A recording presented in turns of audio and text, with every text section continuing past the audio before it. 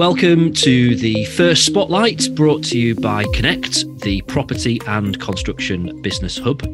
I'm James Marriott. Today, our guest is Ajaz Ahmed, who is entrepreneur, businessman, founder. There's a whole list of things, also recognised by the Queen in her honours list, awarded a British Empire Medal. If you are listening to the podcast version of this, just let me set the scene. We're recording this virtually. We have an audience as part of our monthly Spotlight meeting. All the details and the links are in the description. We do things a bit differently here. So rather than just handing over to our keynote speakers, we do this as an interview. Our audience will have a chance to put their questions to our guest as well. Let's bring Ajaz into the conversation. Ajaz, thank you for joining us. Good morning. Thank you. Let's do a little bit of a quick bit of background here. Steve, I'm going to try and sum this up. I'll probably do a terrible job, but you can correct me on what I get wrong here. So you started working at Dixon's at the age of 16, worked your kind of way up within the company. You were managing the Manchester branch, which was an incredibly successful branch. Then Dixon's bought PC World, which at the time was quite a small company, quite a small business, and then you decided you wanted in on that, so you went to manage PC World in Leeds. Now, as I say, I've done that very briefly because by this point you're now 32 when you go to work and manage PC World in Leeds. Along comes this thing called the internet. At the time, everyone was like, internet? What's this? Is it going to take off? Don't know. You bought a laptop and a modem. You were definitely an early adopter to the idea of the internet. And then you had an idea. Tell us about that. Okay, well, very briefly, thank you. I bought a modem. I heard about this thing called the internet. At the time, Microsoft didn't actually include a browser with Windows because there was no point. Nobody was on the internet. And I asked the staff in my shop, how do you get onto the internet? And to my great surprise, nobody could tell me. And eventually I managed to, through recommendation, phone a company called Demon Internet. And I said, I want to go on the internet. What do I need? And he said, you need a browser. I said, well, how do I get a browser? He said, you can FTP from our site. And I almost gave up because what the hell is an FTP? And I eventually got a CD from a magazine cover, and I downloaded the software and I got onto the internet from a company called CompuServe. And when I got onto the internet, I thought, oh my God, this is fantastic. Everyone in the future is going to want to get onto the internet. And I started thinking about my experience, and I thought every day, thousands of people must be coming to our shops, Dixon's, Curry's, PC World, and they're asking us, how do we get on the internet? And we turn around and we say, we don't know. So if we become an internet service provider, an ISP, we'll be able to get to the customer first. And really, that was the idea. And the company that was started was FreeServe, which launched in 1998.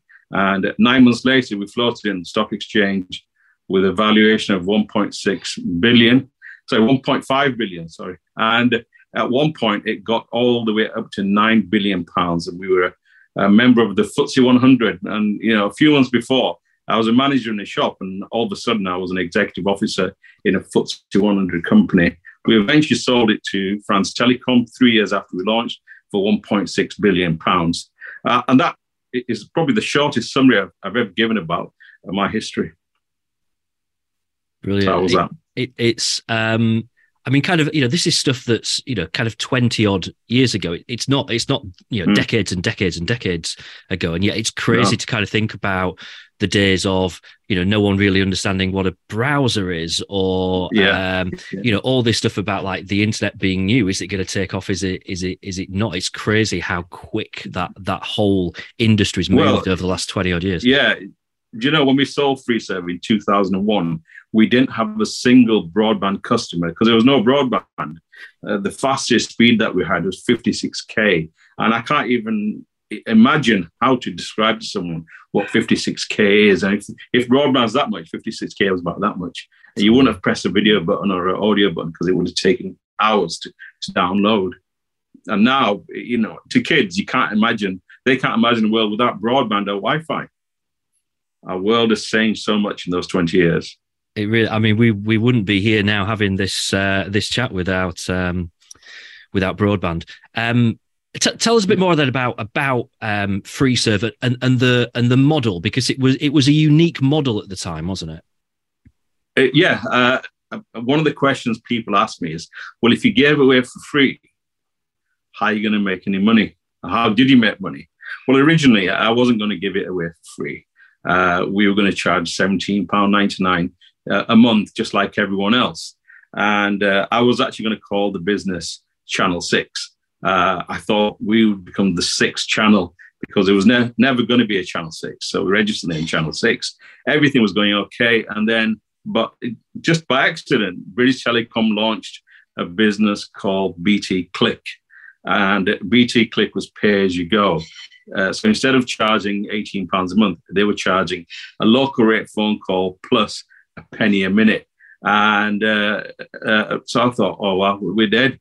Who's going to pay £18 a month when you can pay as you go? So we were looking into how can we do something as good or better than BT Click. So just by accident, we noticed that when a call starts on one network and terminates on another network, British Telecom have to share that revenue. And they collect the money and they just give you the share of the revenue. And we thought, that's the model. Give it away for free and just make money from the local rate phone call. And when you think about it, we only get a fraction of a penny from every minute, a fraction. But when you're doing more than 1 billion minutes a month, that fraction of a penny soon added up. And we were making a fortune. And the best bit is we didn't have to collect the money. British Telecom collected the money and gave us our share. And because there were millions of people on our website, we could also make money from the search engine, for instance. We had a deal with a search engine company, and we were making £2.5 million a year just from our share of the search revenue. And we were making hundreds of thousands of pounds from people who wanted to be on our website. So actually, we made a fortune from giving something away for free. In hindsight, of course, everyone knows of FreeServe, or certainly everyone that was kind of around at the time. Yeah. There must have been points where you, before it launched, where you kind of sat there thinking, is this really going to work? Is this going to take off? You must have had some major doubts in those early days. Yeah, I think what happens is that when people people have a eureka moment. My eureka moment was, when I bought a computer and tried to get on the internet. And a eureka moment is normally a reaction to an event. Something happens and you think, and I think just about everyone during their life has eureka moments. But what most people do is they talk themselves out of doing it. You know, I've got a family, I've got a mortgage, I've got bills to pay. What if it doesn't work? So you actually talk yourself out of it. You don't actually do it.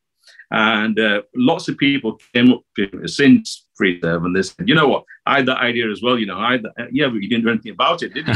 So the trick is, if you have a eureka moment, you've no point thinking about it. You've got to do something about it. And one of the things that you've got to do, I've written a post on LinkedIn talking about this subject, which is that if you go and see people with a vested interest, like your friends and your family, they'll probably tell you it's a great idea. But if you talk to people who haven't got vested interest, they might tell you the truth, actually, which is, yes, it's going to work. I like that idea. Or no, it's not going to work. And you might be upset about the fact that they've said it's not going to work. But at least you've spoken to someone who hasn't got vested interest in it. And it's a bit like, the X Factor on the television. You get all these people who think they can sing. And in the back, you've got the family, you've got the T-shirts on, sort of praying. And because they're the ones that have told them they can sing. And then Simon Cowell says, I'm sorry, you can't sing. And they're devastated. But they should have gone to someone who didn't have a vested interest. So I went to people who didn't have a vested interest and they said, you know what, I think that might work. So that's the trick, really. Of course, nowadays, you, other than probably what's written on someone's router in their house, you never really know kind of what service provider someone uses for their internet. And moving from one to another is an everyday occurrence now. Now, of course, back when you did this with FreeServe, there was a physical thing because you needed the CD. So, I remember the days of going in places like Dixon's, Curry's, PC World, places like that, and you'd have these CD-ROMs piled up high. How did it feel for you, for the company that you started working straight out of school at 16, to see the thing that you'd created, all these CDs piled up in all these stores? How did that feel? It felt fantastic. It really did, because people used to come up to me and say, "Yeah, I'm on FreeServe," and still to this day, actually, I gave we had an event with my company Cuba, which was name you can see there, in London last week. People come up to me saying, I was on FreeServe, and I thought by now people would have forgotten about FreeServe, but still people remember FreeServe with fond memories. And the younger people who weren't around at the time, they'll say things like, "My father was on FreeServe," or "My friend was on FreeServe, and they used to have a FreeServe email address," and it seemed to have a long legacy, and it was fantastic. But of course, FreeServe not only did it feel great, but it changed my life. It allowed me to do things that I wouldn't have been able to do if I'd stayed a shop manager in PC World. So it really changed my life enormously. And that's what happens if you had a great idea. Everything changes. I've got to meet everyone from the Queen, as you know, to the President of the United States, to the Prime Minister. I've been to Downing Street. I've been in the front page of the Times. The list goes on. It's been, and I'm here today talking to you. That's amazing, incredible achievements. What was the moment then when you realised this is working, this is taking off? Can you pinpoint a certain kind of moment where you just thought, yeah, this is happening? Yeah, we launched FreeServe at 11 o'clock in the morning at the Financial Times building on the 22nd of September in London, and the BBC went to see America Online, AOL, and they asked them for their opinion, and they said, "No, it's not going to work. It's not what people want." And the reason they said that, obviously, is because they had this office with hundreds of people in it. They had all this money coming in, and they obviously going to say it's not going to work. But we were on the 1 o'clock news, and they were interviewing AOL, and they were talking about FreeServe. And when I phoned the office back in Leeds, there were thousands and thousands of people trying to sign in. And I knew then we had a success, simply because there were so many people trying to get onto the internet and on the BBC News. The day after, we were in all the papers and people were talking about it. So I knew from then that we were going to be a success. You mentioned earlier about people that have asked you about how you made something work when it was effectively free, and I'm really interested in this. Partly because obviously I work in podcasting, and there's a company called Anchor who provide free podcast hosting for people. Every other business charges for it. Anchor provide it for free, and I often say to people, well, the only problem is free isn't a great business model. At some point, someone's got to pay for this thing to exist, which obviously is kind of going against what you're saying. So I just want to probe a little bit further, really, to find out how do you know whether something can work as a free model? Well, everywhere you go, things are free, aren't they? Most of the things on the internet are free. As I said to you, I wrote a post on LinkedIn yesterday. The image on it, that was free, but there's lots of other sites where they charge you for the image. When I go on the train, I like reading the Metro. Fantastic newspaper, and it's free. Whereas I read the Times normally during the week, and I have to pay for that. So whichever business you're going to, there are people that give things away for free because they've looked into it carefully about how they can make money by giving away things for free. Advertising is normally the thing that people think about. If I can get people to visit my website, then I'll be able to sell advertising. So the more people visiting a website, the more money you can make from advertising. But really what the most popular model on the internet is, you have a freemium model. You give it away for free, and then you've got 2 or 3 other versions of it with extra features that you can pay for. And people do that. They use the old McDonald's model, which is, if you want to buy some coffee or a drink, they have small, medium, and large. And the large, nobody's going to buy. And they do it on purpose because then you focus in on the medium, because that is the easiest to actually buy, and it's the best value for money. And that's what happens with a freemium model. You get a free with the limited features on it. You get the large one, which has got too many features on it. So you end up buying the one in the middle, which has got exactly the right features on it. So that in the internet, that's the way you can get people to pay for things. The freemium model. Bro. Was it always the plan then to sell FreeServe? Did you always have an exit strategy from the beginning? No, I really couldn't even imagine what was going to happen. A few weeks after we launched, the Daily Mirror called me up and they said, "Can you come and see us? We'd like to talk to you." I said, "No problem." So I went along to London and went to the 22nd floor of the Canary Wharf building and went to see the chief operations manager of the Daily Mirror. And we sat down, had some tea, and he said, "Look, I'll get to the point. We really like what you're doing. We want to buy half the company." And I sat there and I thought, I said, we don't need to sell half the company.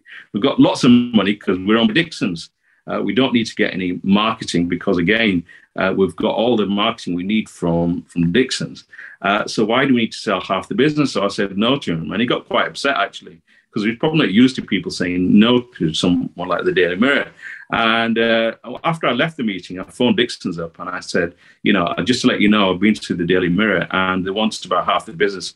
And I've said no. And I said to the guy I was talking to, "Do you know what? I bet we could have got £20 million for FreeServe." And he said, "Do you think?" I said, "Yeah, I bet we could have done." Little did I know, 9 months later, we were going to float on the stock exchange for £1.5 billion. So when we sold the business 3 years later to France Telecom for £1.6 billion, but someone offers you that sort of money, you're not going to turn it down, are you? Really? I would have been happy with 100 million, I imagine.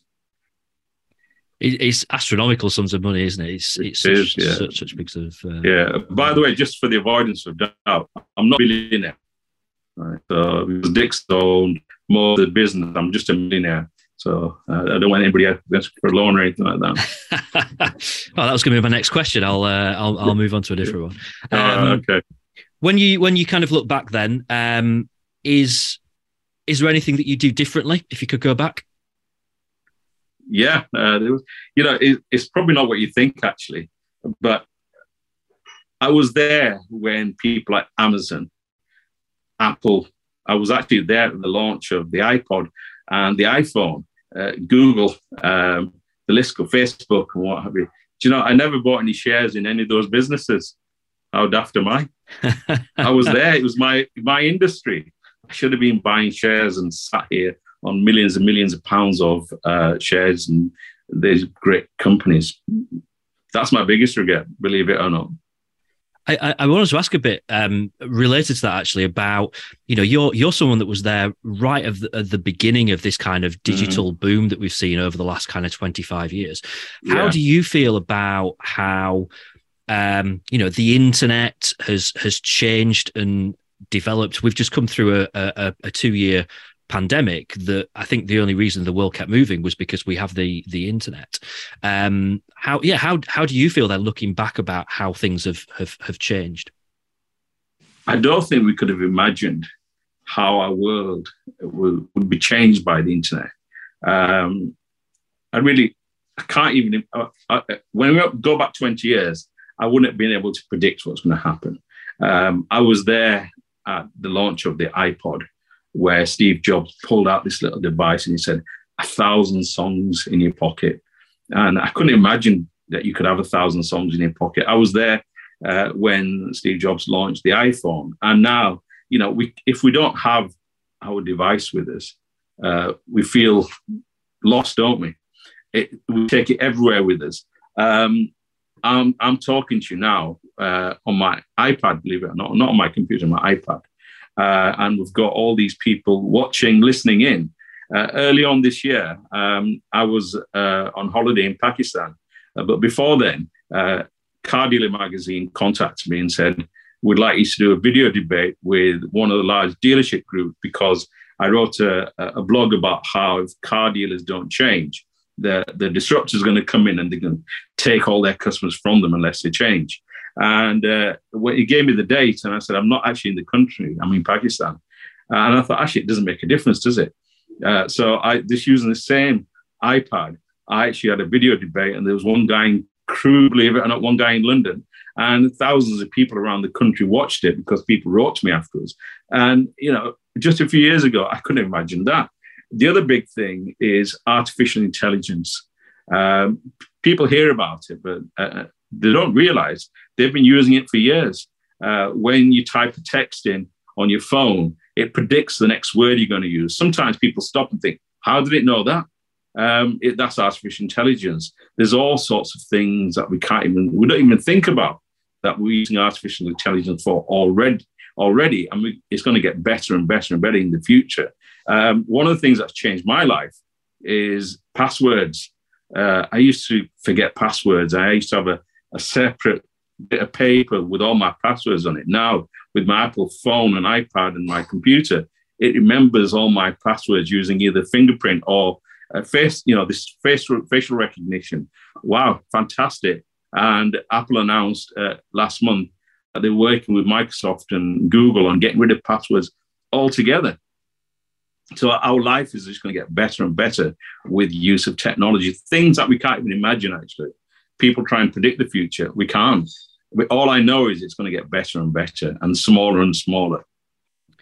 We've actually had a tech question, but I'll come back to that in all right, okay, in a few minutes. Okay. So I mean, this kind of it's almost kind of like the business equivalent of Roy the Rovers, isn't it? Kind of joining a company at 16, working your way up, and then going on to sell for billions. Do you think it could ever happen again? Do you think it's still possible for that kind of scenario to happen? Yeah, I do. But the thing is, it may not be a £1 billion idea. It may be an idea that's worth a lot less. But one of the things that I've learned is that you can apply the formula for success in any business. It doesn't matter what the business is. And since FreeServe, I've helped so many businesses, and they've been in all sorts of different things. So I've helped a law firm, I've helped an accountancy firm, I've helped all sorts of different firms. And all I've done is applied the same formula for success. So the formula is exactly the same.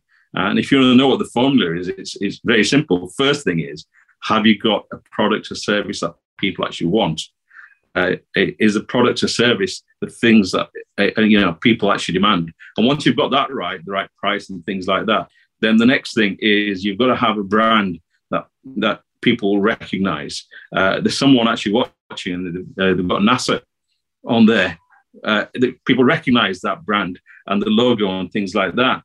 And so you've got to get your brand right. There's someone down the road. There's actually a double glazing firm, and they rebranded. What a boring product, double glazing, but they rebranded, and I bet you now their sales have gone up because it looks much more professional than it did before. And then the next thing is you've got to make sure your operations are run in an efficient way.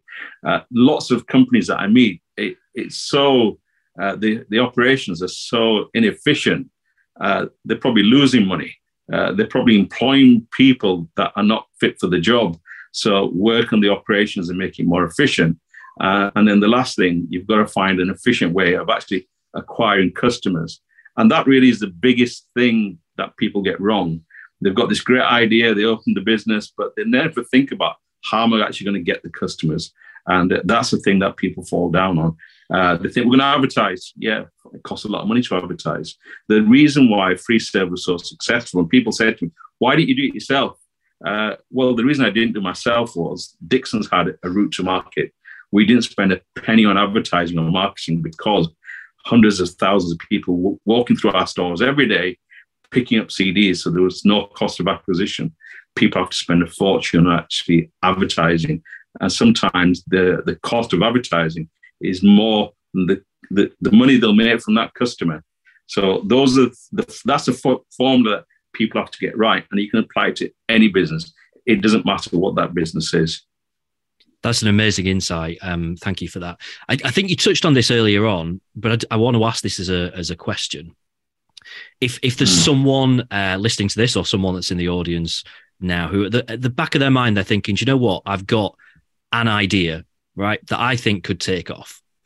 What would your advice be to someone in that situation that thinks, yeah, I don't know if it is the next free serve, but I really do believe in this idea? It's a very difficult one, that because as I said to you, you know, people go and talk to people with a vested interest. People will turn, you know, people say, no, it's not going to work. And I've got to admit, if Airbnb had come to me, I would have said, that's a stupid idea. I'm not going to stay in people's beds, in people's houses. I don't think it's going to work, but it's going to be such a successful idea. I was talking to Pam yesterday about this very thing. If I was a buyer in a supermarket, I would have, and somebody came to see me and said, we can sell ice cubes. I thought, stupid. Who's going to want to buy ice cubes? Everyone's got a freezer, but you know what? People are going to the supermarket and buying ice cubes for £1. I think they're £1 because I'm not buying them. You know, there's lots and lots of ideas that I would have turned down. So just because someone has said no doesn't mean to say it's not a good idea. And Dixon's actually turned me down. The managing director of PC World said, no, let's focus on building the PC World business because we haven't got many shops. No. And the thing that caused me to carry on was an article that I read in Vanity Fair magazine. And they managed to get all these people together that they called the new establishment. And they said the old establishment were the oil barons and the steel kings and what have you. And there was a guy talking about Ted Turner. And Ted Turner was the guy who started CNN, the world's first 24-hour news channel. And what he said was, what people like Ted are required to do is do the obvious before it becomes obvious to everyone else. Because by the time it becomes obvious to everyone else, it's too late because people like Ted have done it and the other guys haven't. I mean, what possible reason did Ted have to start a 24-hour news channel? It blows your mind. And if you think about it, yeah, people probably said, no, who's going to watch news 24 hours a day? When really it's about watching news when you want to watch it. The first thing I did yesterday when I heard about people quitting in the government was turn on Sky News and BBC News. And this morning, the first thing I did was I went to 24-hour news to find out what's going on. So it's about watching news when you want to watch it, not watching news 24 hours a day. So really, it's about doing the obvious before it becomes obvious to everyone else, because a lot of people will say, no, it's not a good idea because they haven't got the obvious. So it's a difficult one because sometimes people have got crap ideas, but sometimes the idea is fantastic. It's just that everyone else can't see it. Talk to me about Abdul's. Yeah, okay. So the same year as FreeServe, I actually started an Indian takeaway, believe it or not, with my best friend, Abdul. Abdul used to work with me in Dixon's and he got made redundant and he got a job. He had a passion for food. He got a job in a takeaway. I used to go see him in that takeaway, mainly because I got free food. But, you know, I started talking to him. I said, you know, Abdul, let's start our own takeaway because we're retailers. We understand retail. We understand all the things that other takeaways don't understand. So he said yes. So we decided to open a takeaway. He wanted to call it Chili's. And I said, no, I want a name where there's a person behind the brand. Let's call it Abdul's. And he said, okay. So I bought Abdul's.com. So I own Abdul's.com, Abdul's.co.uk, which must be worth a fortune in you know, on itself. And anyway, we opened this takeaway. And we figured out all the things that other people get wrong, which is that the food has always got to taste the same. If you go to McDonald's or pizza, where it always tastes the same. So we built a separate production unit where we make all the components of the food during the day. And it gets finished off at night. So we don't actually need a chef. We're not relying on one person. So when we opened it, it was very, very successful, but we thought we need someone to come and open it to get ourselves in the paper. And we thought we could get someone from a politician, a sports person, something like that. And in the end, we decided that we'd hire the biggest racist in the country to come and open it. We hired the late, great Bernard Manning, who was known for telling jokes that weren't politically correct. So we hired him and we put a press release out. And to our great surprise, every single national newspaper turned up. And they weren't really bothered about an Indian takeaway. They came to have a go at Bernard Manning. So this stretched white limo pulls up and the shop fat guy gets out of the car and he said, "What's the story, son?" So I told him and he said, "Leave them to me, I'll sort them out." And they all descended upon Bernard Manning. But the lesson there is that PR is the best way of getting free publicity. But people only write about you if you've got something interesting to say. If it's not interesting, no one's going to write about it. So if you've got a great story that's a bit different, then do a press release and you'll get into the papers for nothing. I get into the papers all the time because I start something off with a title or something that it'll catch people's attention. So if you've got, if you can get a great idea, do a press release, people will write about it. Because most days, editors got nothing to write about and they're desperate to write about something. And if it's different, you'll get into the paper for nothing. So that worked and it's been successful ever since. Amazing. And you can find it on abdulls.com. Sorry. Yeah. That's a good plug. We have got a couple of audience questions. One more question that I want to ask then, which is, okay. You know, we've talked here about this fantastic story that you've got. You mentioned about some of the businesses that you've helped since. Yeah. Is there anything left that you want to do? Have you got anything left on the bucket list? Yeah. I don't want to work 9 to 5 ever again. So I'm not doing that. But I love helping businesses and seeing the before and after. It's great being able to see something. It's a bit like when you watch on the television when they come into your garden or your house and whatever. It's a great feeling because if you can turn around a business and make it successful, then it feels great. So that's one of the things that I keep on doing, helping people by turning around a business that's struggling or a business that can do better before and after. But in the process, if I come up with a great idea, I'm going to do it as well. Yeah. Brilliant.